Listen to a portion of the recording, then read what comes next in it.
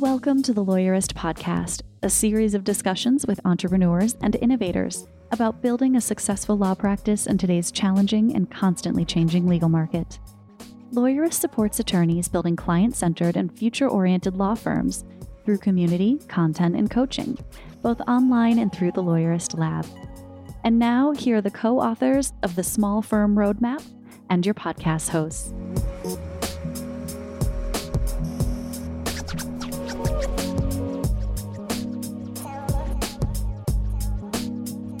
Hi, I'm Stephanie Everett. And I'm Jennifer Wiggum. And this is episode 354 of the Lawyerist Podcast, part of the Legal Talk Network.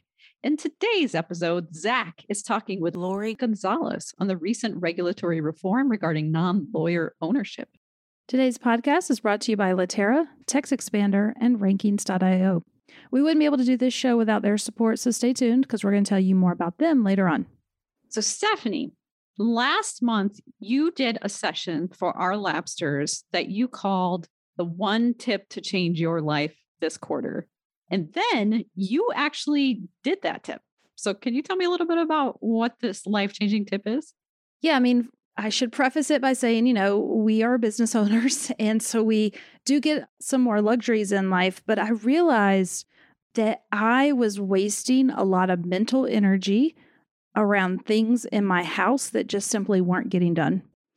I think one of the examples I gave is I had a sink that had been clogged up for like 6 months.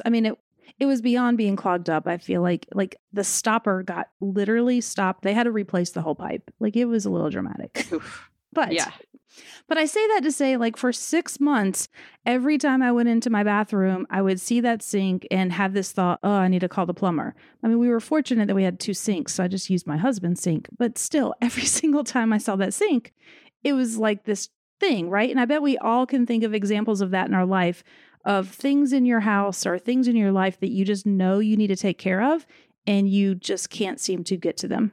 So what I did is I hired a personal assistant to come to our house and help us with household management and other things in our life. So this is a part-time position. It's not like I could justify a full-time person.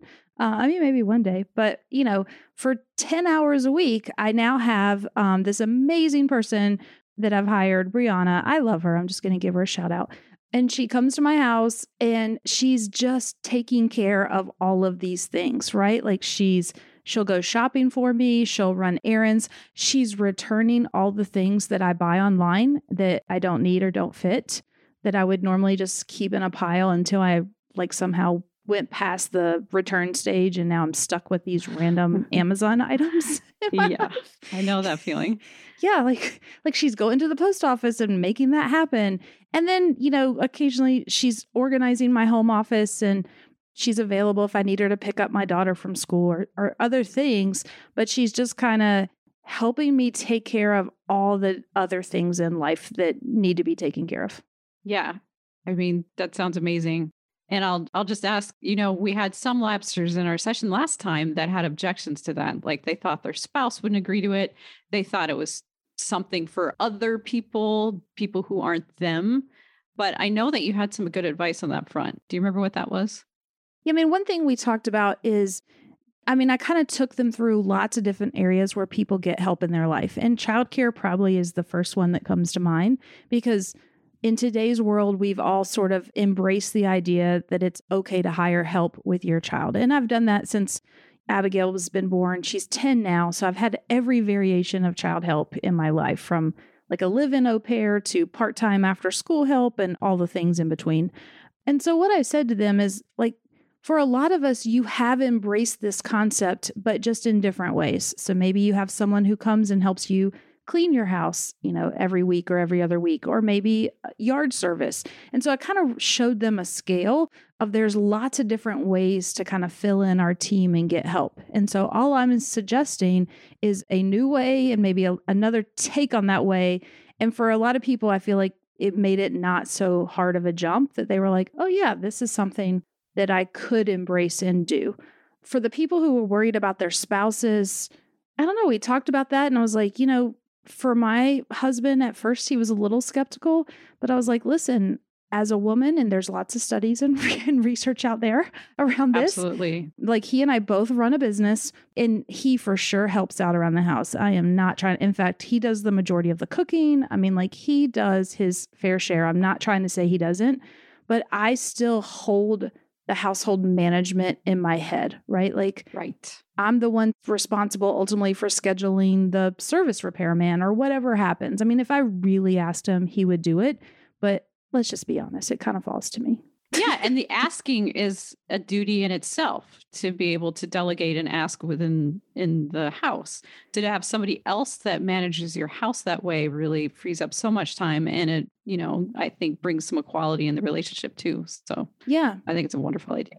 I mean, what I challenged our Labsters to do was to think about their week and think about what is it that's a pain point that comes up for you. So for some people, like cooking was a huge thing where they're like, I've just finished my work day and now I'm going to go home and I know I need to eat healthy and I'm going to argue with my spouse or partner about who's going to cook. And like we talked about it, right? Like this is something that happens for a lot of people. And I was like, I did the research. Having a private chef, which again sounds very privileged and is a luxury, but it's not Beyonce luxury. Like there's companies out there now, they'll send someone to your home twice a week and they'll prepare your food and like stock it in the fridge. And it wasn't Beyonce expensive is what I'm going to say, right? Like it's still a costly, but then for this one service I found in Atlanta, it was like $300 a week. And when I shared that with some of our Labsters, they're like, I'm spending that ordering out, right? Like or maybe close to it. So again, these aren't necessarily things that I appreciate are available to everyone in the world. But for a lot of folks, it was like when you think about where you're investing your time and your money and your energy. And so we even talked about like those food delivery services, and there's a whole host of them out there. I'm not going to name them, but that's like a variation of that. So maybe you don't want to have a private chef come in and cook for you, but maybe you could have a food delivery service that sends you those, ready to cook meals. Right. And your time is money. I think that's what we always forget. And even in your professional life and your personal life, you need to quantify the hours in terms of money. So if you are saving time by having these different tasks done for you, you are getting a monetary value in your time back.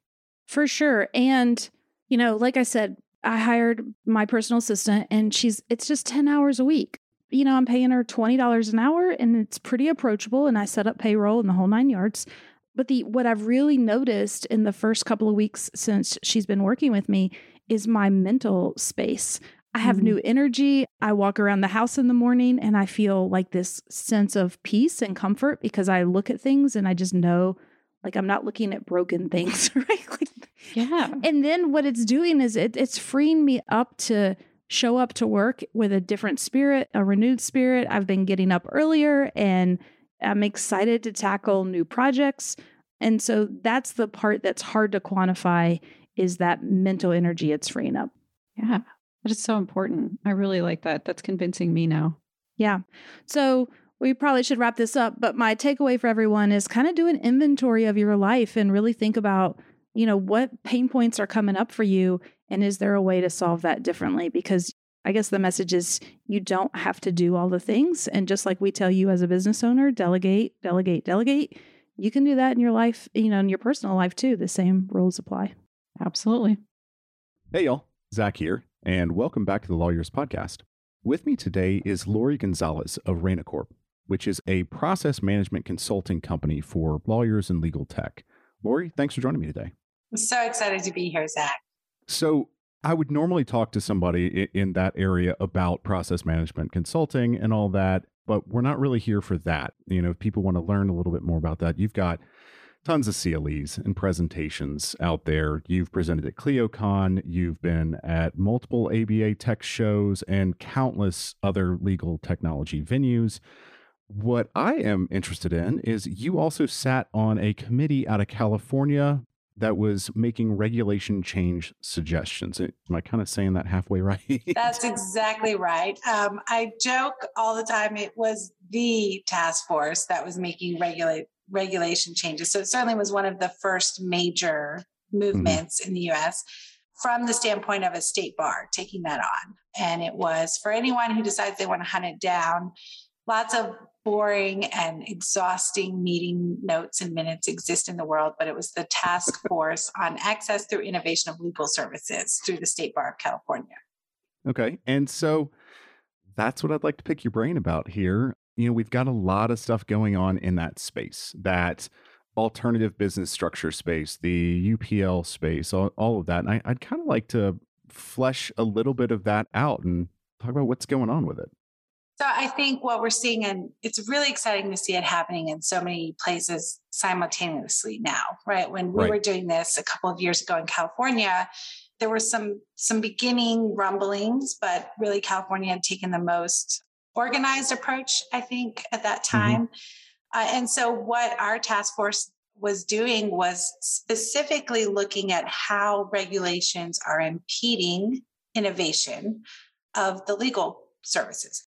And we did that by looking at both the idea of limited scope representation. I'll share that wasn't as big of a focus for us. I think because that's well established, right? I don't think in the legal space, there's a lot of controversy around limited scope representation. I think instead, we're just more trying to figure out how to do it effectively. Right. So I think what you're seeing in these sandboxes and these various other places is a really heavy focus on a couple of things. One is non-lawyer ownership. This is by far one of the most controversial of the groups, or at least causes the most discussion, maybe. Consternation. Yes, we'll say. I think that's a good word for that. But also a really heavy focus on paraprofessionals, empowering paraprofessionals in the legal industry to provide actual legal services versus our current model, which is obviously working underneath the supervision of lawyers. Right. And certainly there have been a couple of experiments out there, and we can talk about those. Some of those have failed magnificently. So I think there's some cool lessons in those. But then there's also this idea of changing who can provide legal services. What really is the practice of law? And instead of thinking of it as a one-to-one solution, one lawyer to one client, which is really what all of our models are built on right now, how can we provide one lawyer, one set of legal services to a very large audience? And that's really, I think, where the real interest is in improving access.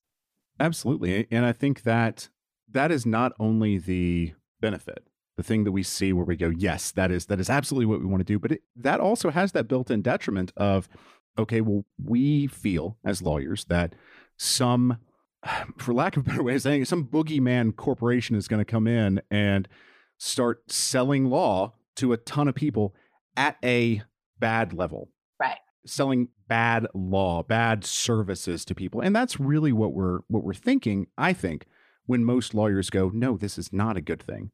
We recognize that there is a positive aspect of it, absolutely.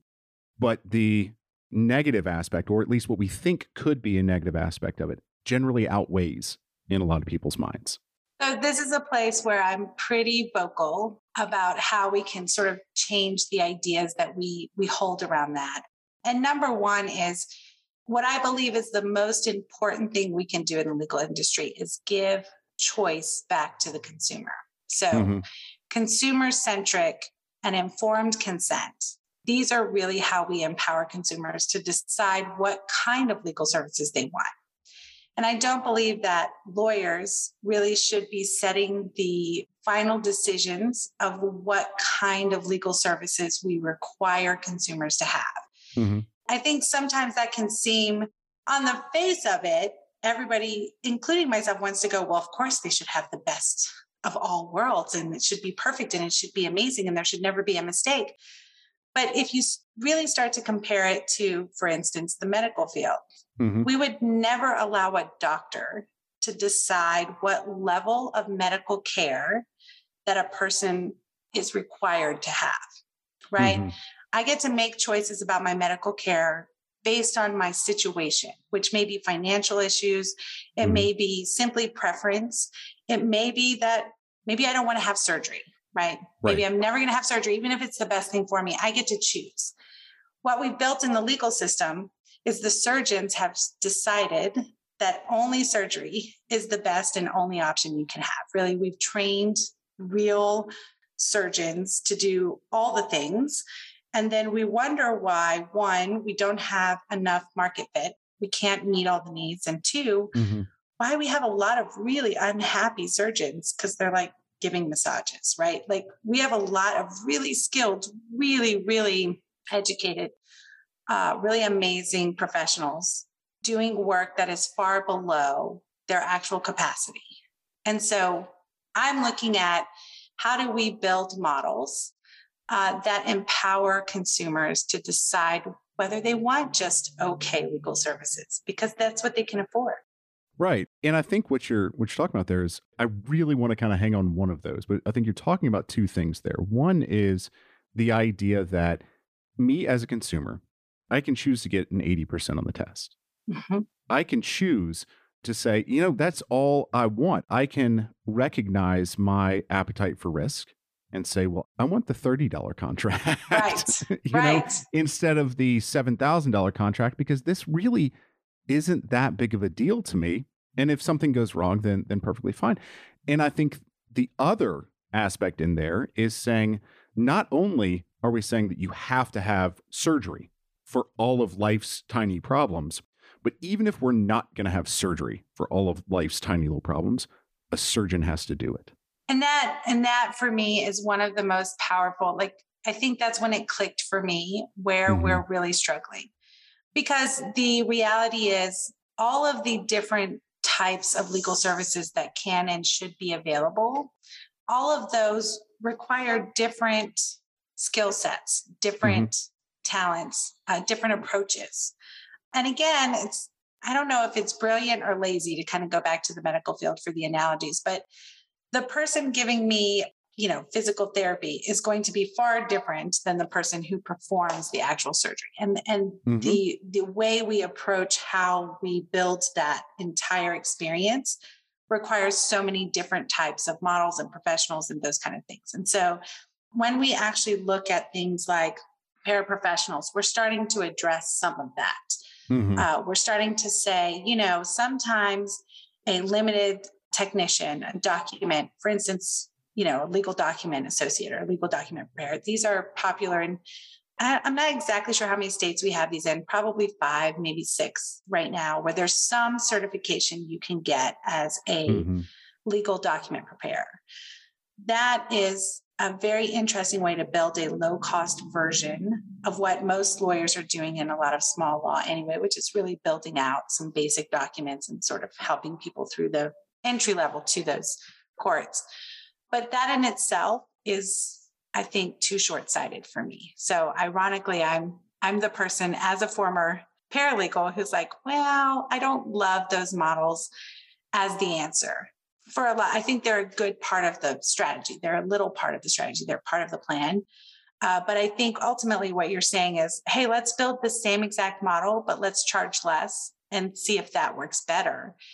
And then what you're really saying is, let's ask people to do the same amount of work for less money and hope they do a better job than we're actually doing as lawyers in this space. And that just doesn't, I don't see the long-term benefits of that. And I think that's why we've seen places like Washington where that has failed pretty magnificently. And I love the idea of failing magnificently, failing in a way where we learn from it.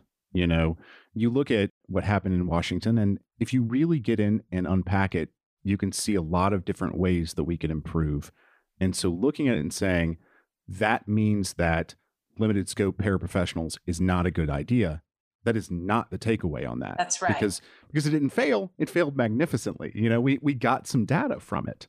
And there's great lessons in it. I think one of the things that I think we learned in that scenario was there was not a lot of participation.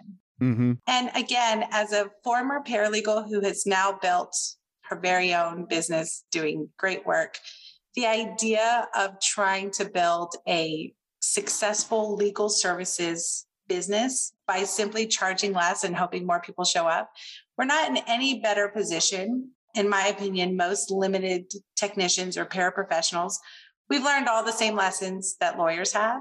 So it's the same business model. It's just a cheaper version of it.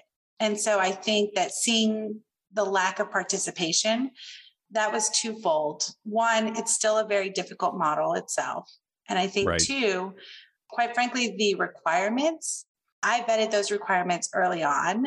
I was excited to consider Washington as a place I would try out. Mhm. And quite frankly, I decided I could go to law school easier and probably faster than I could. And I might be a little facetious there, but honestly, the amount of qualifications were so intense.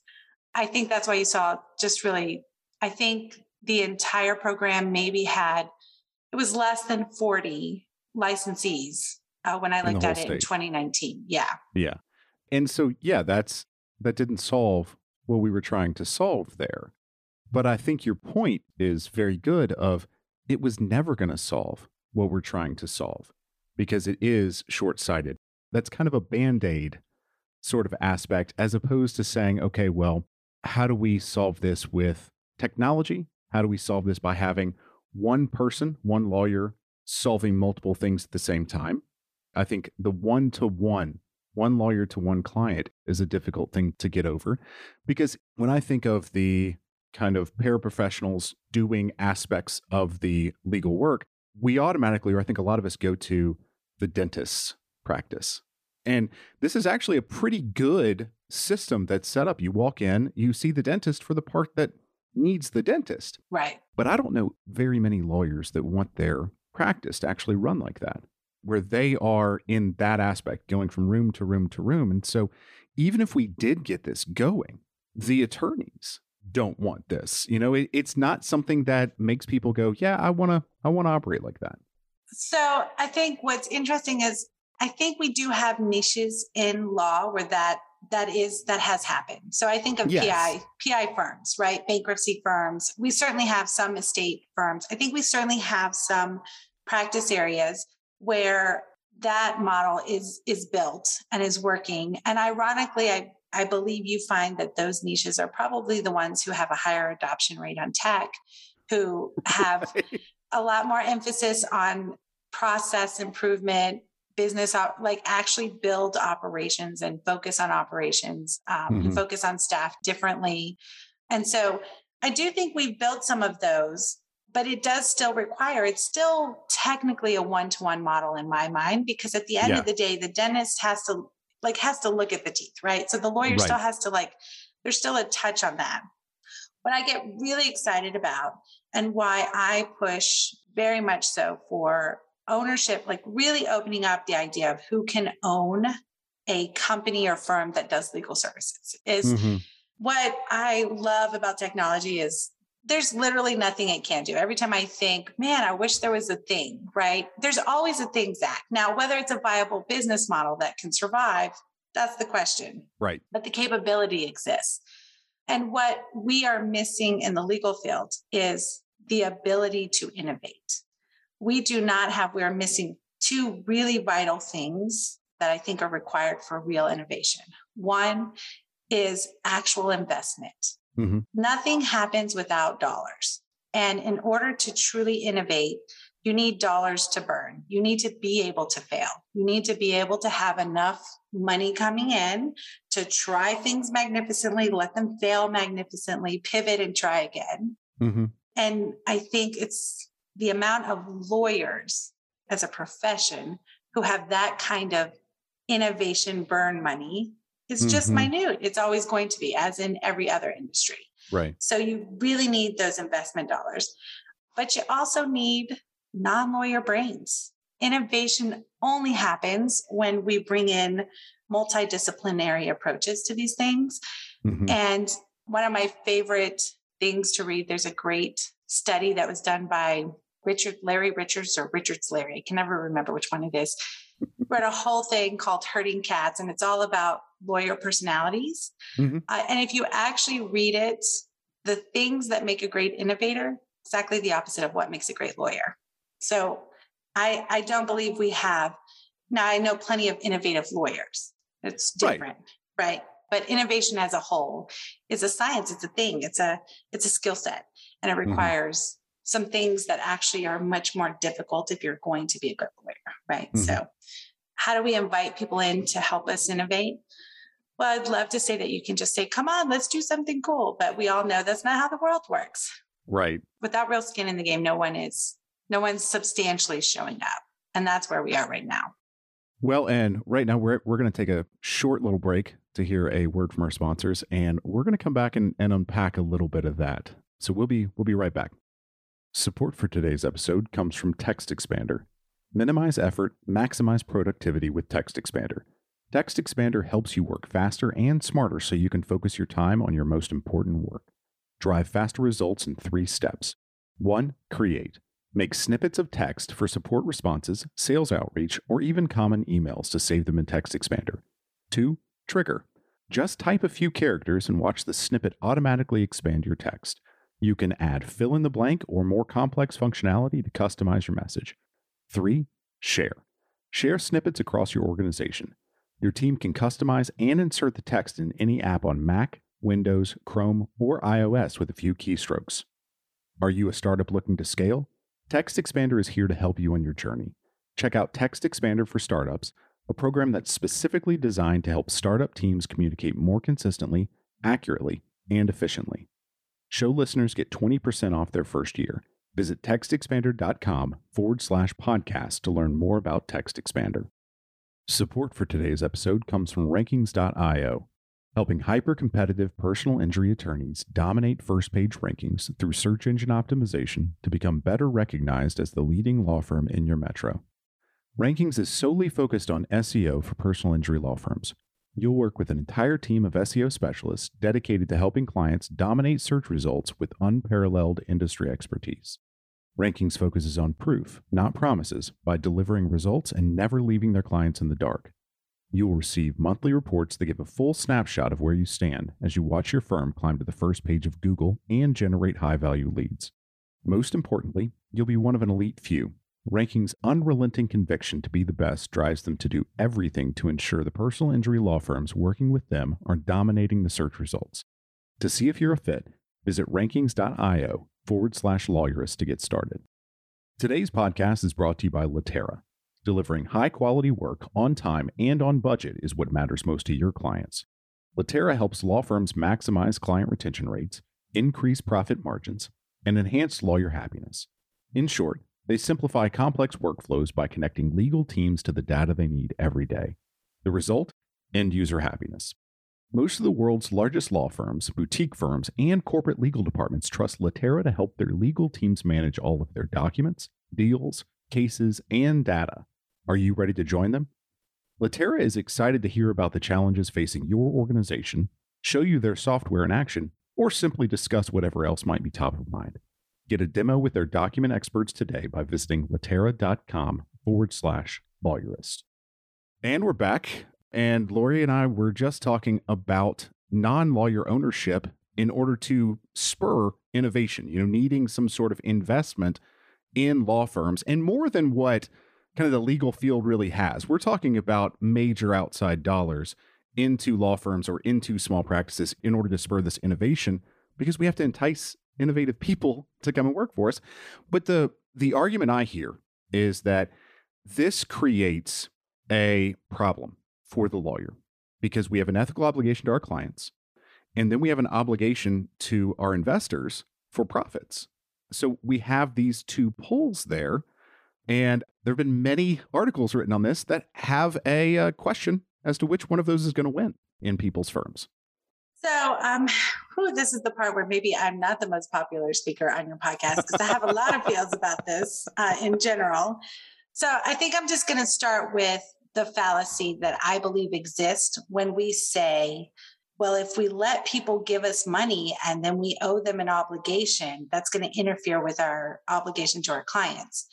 That implies that all the lawyers out here running their own practices don't have that same obligation to themselves and their family and the other partners. Making money to sustain your law firm is a requirement, whether a lawyer owns it or someone else has a stake in it.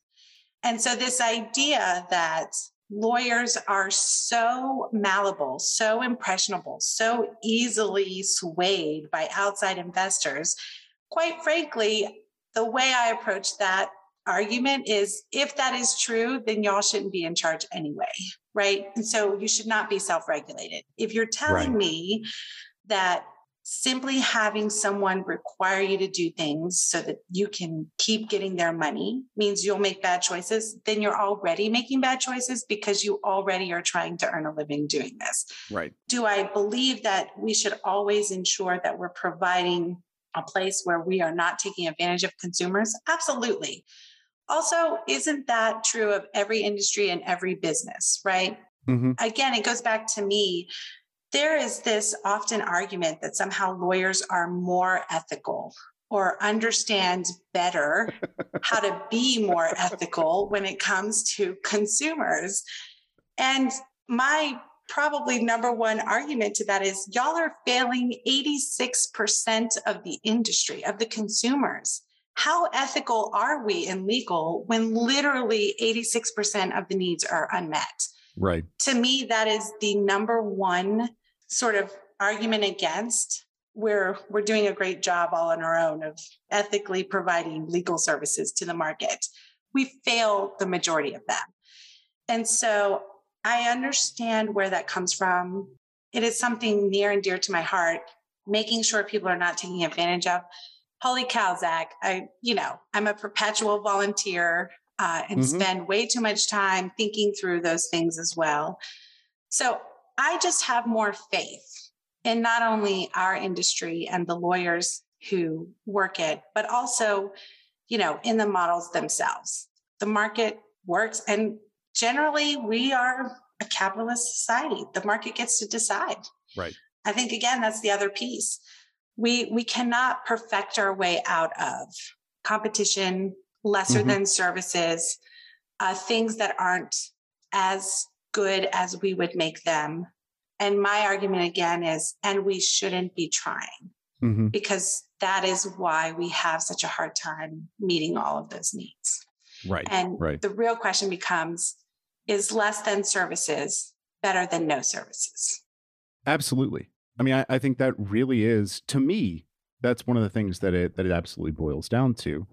But I also don't run away from the idea necessarily that we can solve some of these problems, even the ones that people are bringing up. So I used to build athletic fields when I was younger. I used to drive a tractor around in circles over and over and over. I love this. And so I drove bulldozers and excavators and I told my mother I moved dirt for a living. And we would have problems on the job site all the time. Everybody has problems in their job.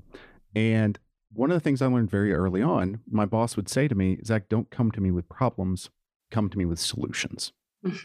So I appreciate that there are problems in these ideas, but just being a naysayer isn't really helping anybody. Well, and for an industry that is meant to be sort of the arbiters of justice and laws and regulations, I sometimes think we forget what they actually are supposed to do. You cannot regulate your way into innovation. You cannot regulate your way into improvements and new ideas and new ways to do things. That is meant after a problem has actually happened to learn to adjust so that problem does not continue. Right. And what we have done is try to create a regulation for every possible bad outcome that could happen, but that hasn't actually ever happened because we've never even allowed it to begin with. Right. We've tried to regulate the what ifs. And that is the number one constrainer, I think, of why we cannot really move forward in the industry. You can't regulate what ifs. What ifs are not worth regulating. No. And I think that's actually a really good lead into, what are we doing? These things that the states are doing to address these issues. We've seen a sandbox in Utah at this point. We've actually seen Arizona has gone past the sandbox and said, we're in. They pushed all the chips in and they're going. At the time of recording, I believe Florida has made the suggestion to go ahead and open up a sandbox. There are places all over right now that are looking at this idea. So what's this sandbox? What is the idea there? We throw that around. It's a place to figure out the what ifs at some point, potentially. it's an experimentation. Mm-hmm. Again, this is where I just make everybody mad all at the same time because, it's my favorite thing to do. I'm not a fan of the sandboxes. And let me say, I'd rather the sandboxes than nothing. Right. But I worry that the sandboxes, because they are so limited, it is so the sandboxes themselves, most of them are building a very specific process where you need to apply. You have to agree to not only certain ways of sort of conducting yourself and the company and your team, but also you have to agree to providing data or tracking certain data and those kind of things. All of those, which I absolutely 100% believe in theory.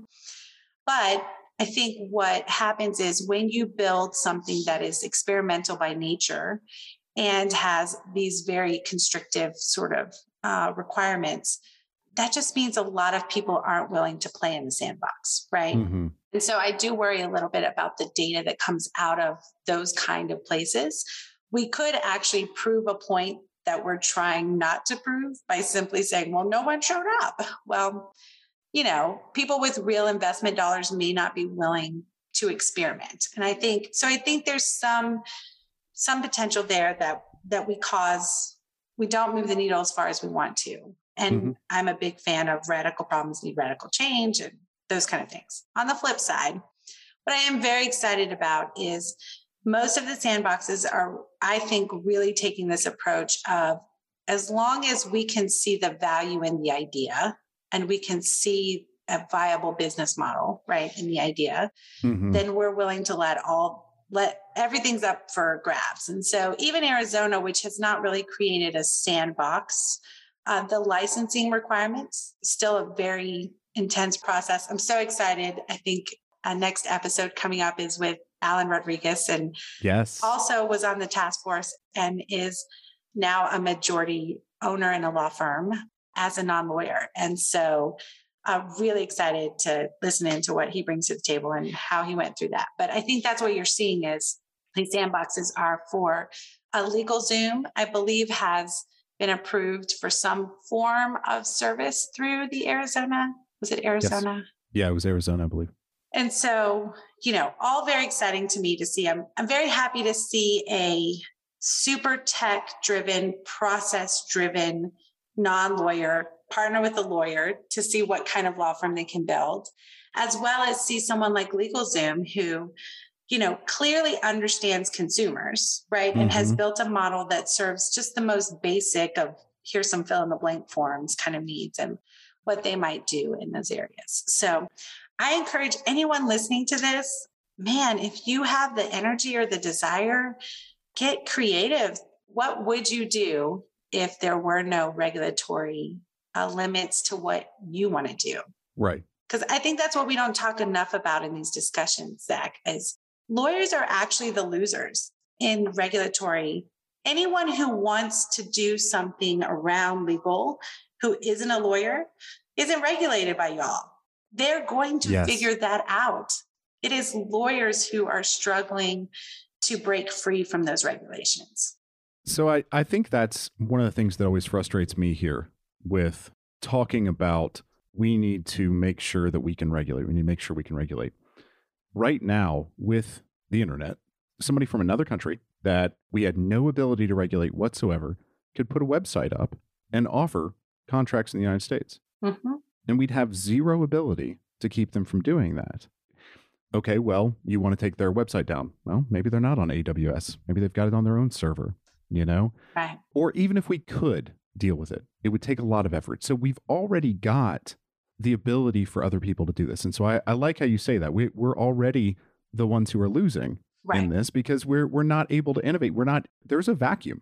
There's obviously a vacuum in that space. And one of the things I like about talking about LegalZoom is that they already entered this vacuum previously without, I don't want to say without permission. Right. But, when LegalZoom started up, I think everybody looked around and thought pretty poorly of them. I think people were very afraid of the level of services that they were going to provide to people. But we've seen two things. One, a lot of people wanted to use LegalZoom.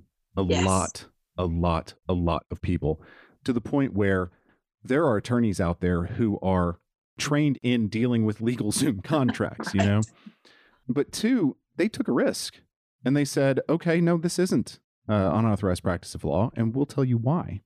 And I think that's something to think about as attorneys, even without these sandboxes, is even without the idea that we're going to open up, the practice of law, and not the practice of law, but the ownership and open up limited scope representation and things. When does a piece of software practice law? So what's fascinating, I love this conversation because I'm very much, my brain works in patterns, processes. I'm an operations girl, right? Like this is what I live and breathe every day. So whenever you're telling me we shouldn't do something, I'm always like, cool, there's an actual definition that will explain that to me. So what is the practice of law? And I remember I've been in the legal field 25 plus years. Mm-hmm. I've done lots of crazy things as a paraprofessional, working under lawyers. I've done lots of things working with lawyers now. And I realized preparing for this task force a couple of years ago, I was like, oh, what is the definition of the practice of law? I should look that up. Even then, even just a couple of years ago, I'm like, there's literally no definition of the practice of law. So how do we hold people accountable for practicing something we can't define? Mm-hmm. That doesn't even begin to make sense. And it's why we'll always chase others who push Mm-hmm. the boundaries because we haven't defined the boundaries. Right. And I don't think we ever will. What's clear to me is creating form documents. Certainly over the years, this is a place where I've been told many times is the practice of law. And I just have a real problem with that because I know who's creating those documents in real life in real law firms. And it's very rarely not the lawyers. I've Googled many a form and, or reviewed a rule and made those things up. I think we've lost some of the understanding of how strategic really lawyering is. Mm-hmm. And the output of a form is not lawyering. And so it's interesting to me, even with someone like LegalZoom, we've still hindered them. So it's really nothing more than fill in the blanks. Mm-hmm. And ironically, LegalZoom would provide better service and provide less. So whenever I hear the argument, I think there's always the argument of, well, LegalZoom has very terrible contracts. I have to undo that all the time. I hear this a lot from lawyers. Right. And I'm like, I actually don't doubt that, but it's because we've limited their ability to help people walk through the decision-making process. Mm-hmm. So we've only let it be fill in the blank. And that's what happens when you can only fill in a blank. Right. But LegalZoom tomorrow could create a better, more effective guided interview process. And I'm curious if that's what they'll do in Arizona to help people make better choices and build better contracts based on their unique situations. And I think they'll build the tech that helps them do that because we also know that exists, right? We're excited about that in the legal field for our own use. Mm-hmm. So how do we then empower that for consumers? And how do we get individual lawyers is part of that opportunity instead of being left behind, which is what I'm excited about. Right. I'm also excited about that. That's one of the most interesting aspects of this is the small lawyer, small firm, being able to pivot. Yes. Being able to offer these things, these services on a larger scale. An attorney who can create a guided interview, which is not difficult to do if you're using something like LawYaw or Documate or Nacli or all of these services, or Gravity Forms or Ninja Forms. I mean, there's a ton of ways to do these guided interviews, but the lawyer can create the logic gates. The lawyer can create the decision trees, and now they're able to serve more people. Mm-hmm. That's phenomenal, and that helps the smaller attorney not get eaten by the larger corporation that's coming in. And the competitive advantage, I think if you're paying attention to tech in the world and like where our world actually is, what do we see happening with all of this automation and tech? A refocus on community and client focused interaction, right? So for me, those lawyers who are at the heart and soul of their communities, that is who people trust. That is who people want to see. And so I'm just so excited about this idea of empowering those community lawyers in a way that we've never seen. And there's so many levels to that. Like we're talking really high level investment and building cool tech tools in brand new ways and things we've never thought of because, we just don't have the ability to right now. But what if it's simply, brand new baby lawyer connects with really cool operations person to build a better mousetrap? I love these models where we're starting to see lawyers really understand how to provide more than just legal services as part of a holistic approach. So probate lawyers who also provide Medicare professionals to help people walk through how to obtain both Medicare as they age and end of life decision making. So we're seeing these cool life coaches and these other things all being paired together with law firms. And while we're seeing some cool models, those are still very limited because, again, lawyers have to own it, right? Like, there's no sweat equity happening in those places. There's no true partnership. There's no real, it's simply hiring people to do those things, which is going to limit how many of those kind of law firms we can build. Absolutely. Well, Lori, I think we've solved all the alternative business structure problems now. So I think our work here is done. Work is done. Yeah. No, but really, this is a big issue. People need to be talking about it. People need to be innovating in here. And I think it's something that I appreciate is on a lot of people's minds. And so next week, we've got Alan Rodriguez, like you said. And Lori, it's always fun to talk to you. The same, Zach. I'm excited that your audience is listening to this. And I love that you guys are taking an approach to checking all of this out. And of course, you're my favorite techie lawyer in Tennessee. Don't tell anyone else. I won't. Nobody will hear this. Okay, good. Thanks, Lori. The Lawyerist podcast is produced by Bailey Tiller and edited by Ryan Croft. Are you ready to implement the ideas we discussed here into your practice? Wondering what to do next?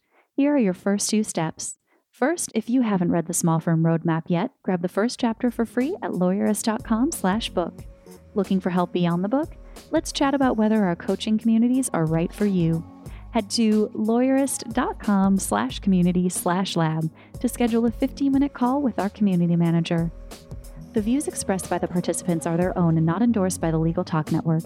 Nothing said in this podcast is legal advice for you.